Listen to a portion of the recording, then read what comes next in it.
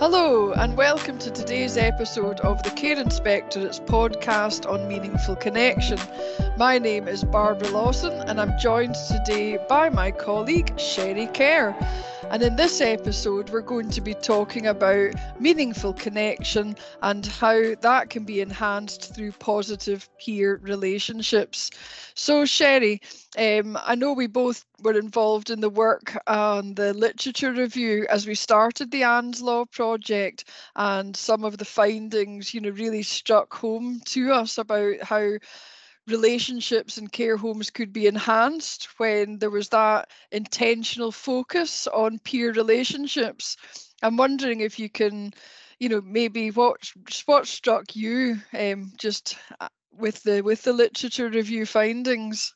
So, as you just said, really, I guess one of the things that came out of the literature review was how much friendships between people within care homes could be really enriching to people's lives.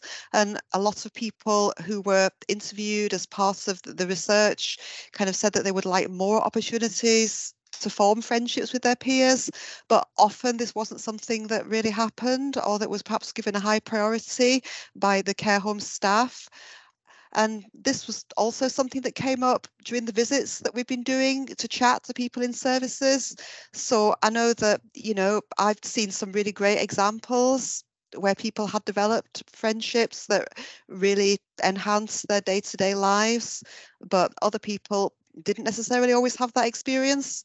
And obviously, one of the things that we know from research is that loneliness and social isolation is a really huge issue for a lot of people in care homes and has those profound effects on people's health and well-being. So I guess, supporting positive peer relationships when that's what people want is one way of addressing that, and, can really potentially improve people's quality of life and really help people to get the best out of life. I think it was just about how small measures can make such an impact on people's lives. And I know one of the things that people highlighted in the research, but also as we've been doing the visits, is sometimes people don't know who their neighbour is.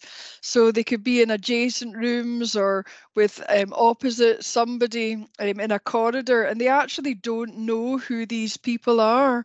And just a small thing that staff can do is just intentionally making sure that they're introducing neighbours to each other, so that they can become familiar, but also just looking at like interests, things that people might have shared interests or things in common, and how staff can start to pair up, people, or develop small interest groups. And for example, it could be an activity like knitting or dominoes, or even just reminiscing about cooking. It could be something small like that, but it can make such an impact on people's lives and just really enrich their day-to-day experiences. So although some of these things can be quite simple, what do you think some of the barriers could be for staff to facilitate peer relationships? Yeah, so there are quite a few potential barriers to that. I guess one of the major things would be where people have sensory or cognitive impairments that can really affect their ability to communicate. So, for instance, even a mild hearing impairment has been shown to significantly impact on people's social functioning, and those kinds of things can result in people isolating themselves, even though that might not be what they really want. So yeah, finding out about what barriers people might individually be experiencing and trying to find ways of addressing them, and not making assumptions that maybe somebody doesn't want to interact just because maybe that they're they maybe seem like they're not making the effort to do that. Just trying to address some of those barriers can really help to improve people's quality of life. Because one thing we know is that if people are treated as though they're incapable of communication or of interaction, that is likely to become a vicious circle. The culture of the service, that can also be a big factor. So if connection is not valued as highly, for instance, as carrying out physical tasks and keeping to staff routines, again, it's unlikely that people will be getting the best out of life. And that reminds me of people that maybe start to isolate themselves in their bedrooms at meal times, and really the impact that that can have on people's general well-being, but also their nutritional intake. And it could be something as simple as people not being supported with their sensory impairment, like not having the right glasses on. Because I know many care home residents now, when they're using like vision services in care homes, people are often prescribed two different types of glasses. So they could have a distance glass and also reading glasses, rather than have the kind of varifocals.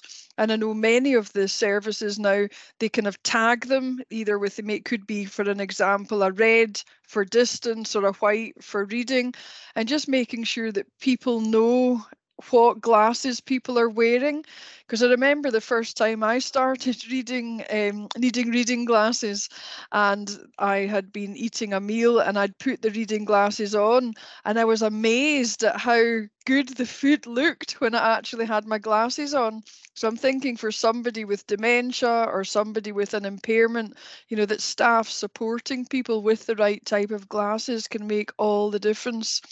And for conversations at the tables as well, making sure that the hearing aids, and that they're maybe sitting with people with like interests, or being at a similar level on their dementia journey.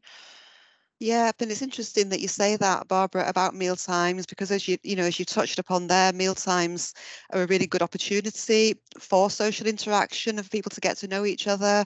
And another thing that we know from research is that increased social engagement does result in better nutritional intake. So yeah, like you say, think about where people sit, maybe about if you can involve people who are able and willing in activities like setting the table, or dishing out food and drinks, or collecting plates, that sort of thing, that can really encourage interaction and also help support people's personhood and sense of self-worth. I suppose it's just about kind of seeing meal times as also as that opportunity for social connection, as well as just a time to kind of get people's kind of nutritional intake. Yeah, that sounds, lots of kind of good ideas there. But I suppose that wouldn't suit everybody. In a care home, obviously, some people are not able to do that type of thing if they've got reduced mobility. So, how do you think services can support a kind of person-centered approach? Yeah, so I think one of the things that's really important is that, it's not one size fits all. We've all got our own particular needs, our own particular preferences for connection, and some people prefer their own company, other people thrive on being with other people.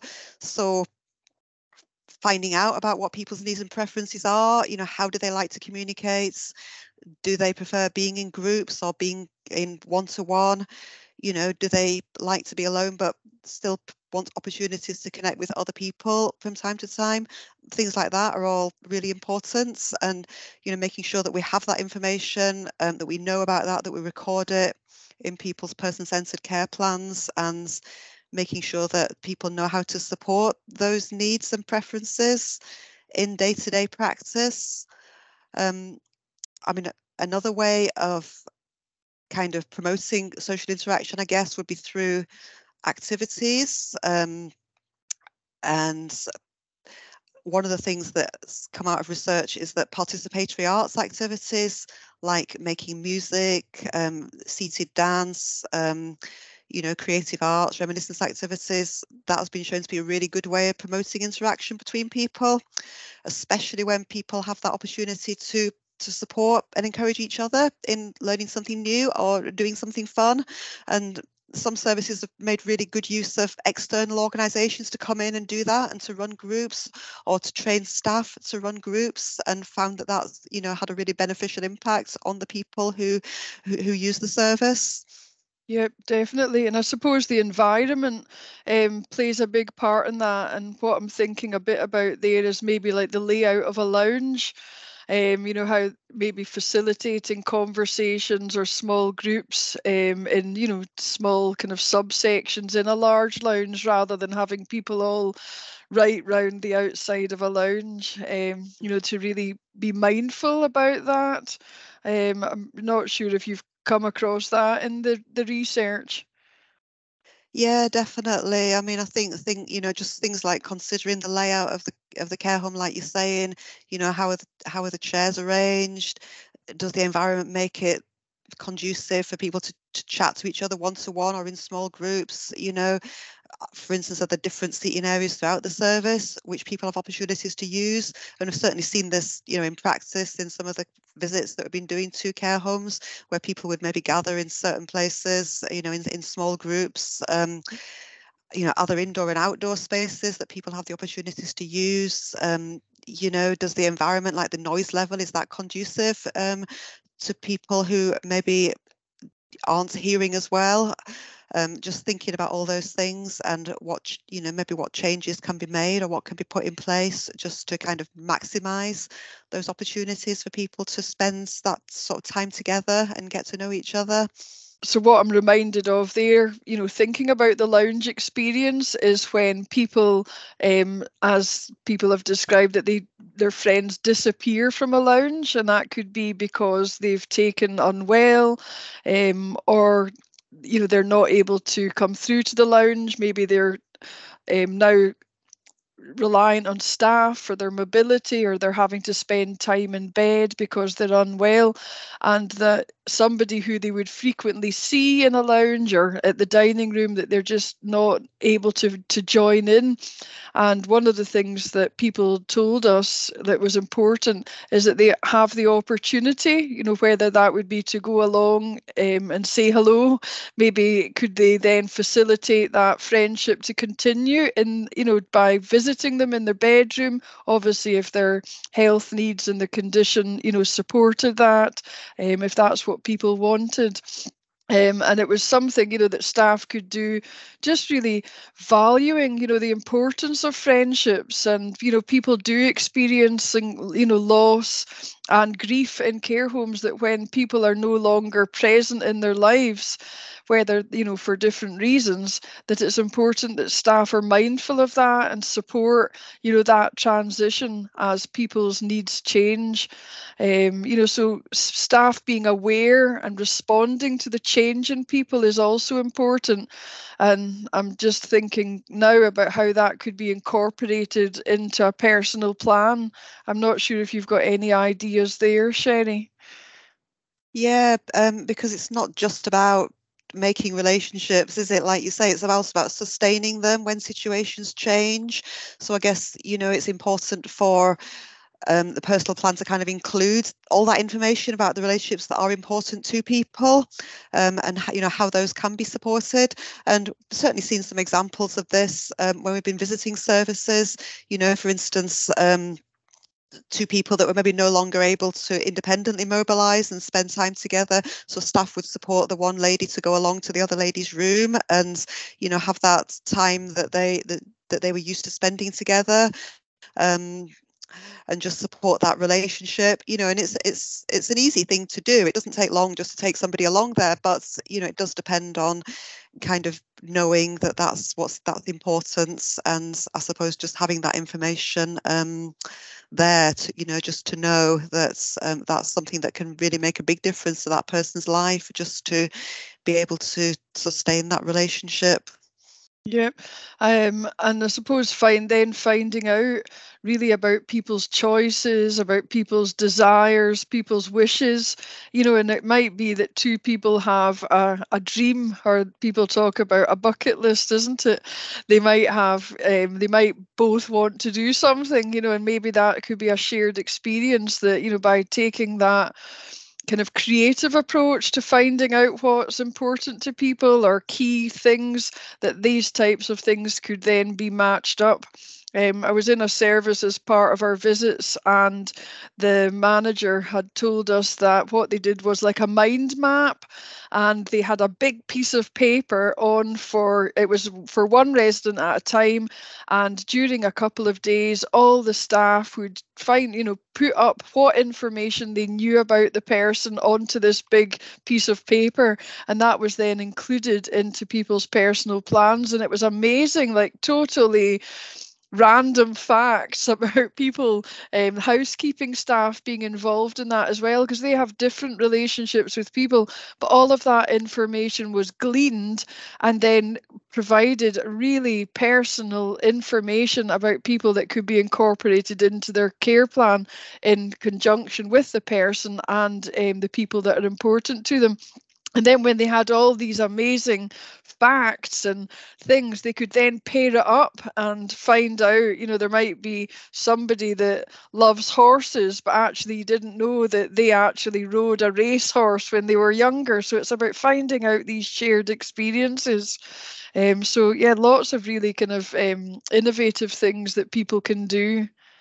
Yeah, and it goes back to what we were saying then, doesn't it, about the commonalities, like you're saying, and just finding out, about, which I think is really important, because research shows us that is one of the main reasons that people do form friendships and relationships, because they have those commonalities.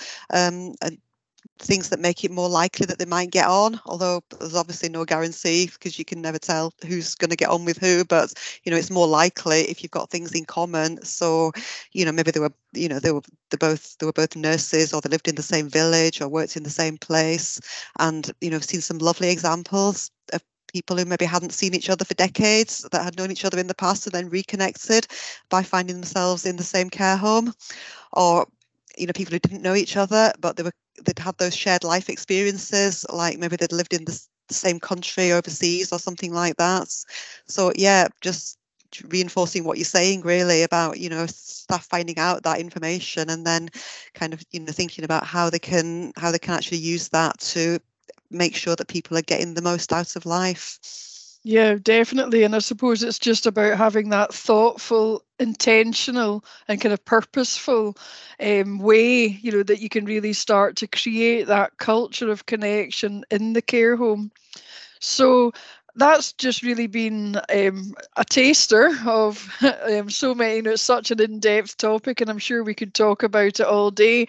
And it might be worth just highlighting that we've got a webinar which will be available to view on the Care Inspectorate's website. There'll be a link to that in the Visiting Meaningful Connection and Anne's Law page on our Care Inspectorate website. So if you would like to watch that in due course and find out some more information about how staff can support positive peer relationships in care homes, then it would be great if you could tune in there. So we will say thank you for listening, and we hope that you'll tune in to a further episode of our podcast on meaningful connection.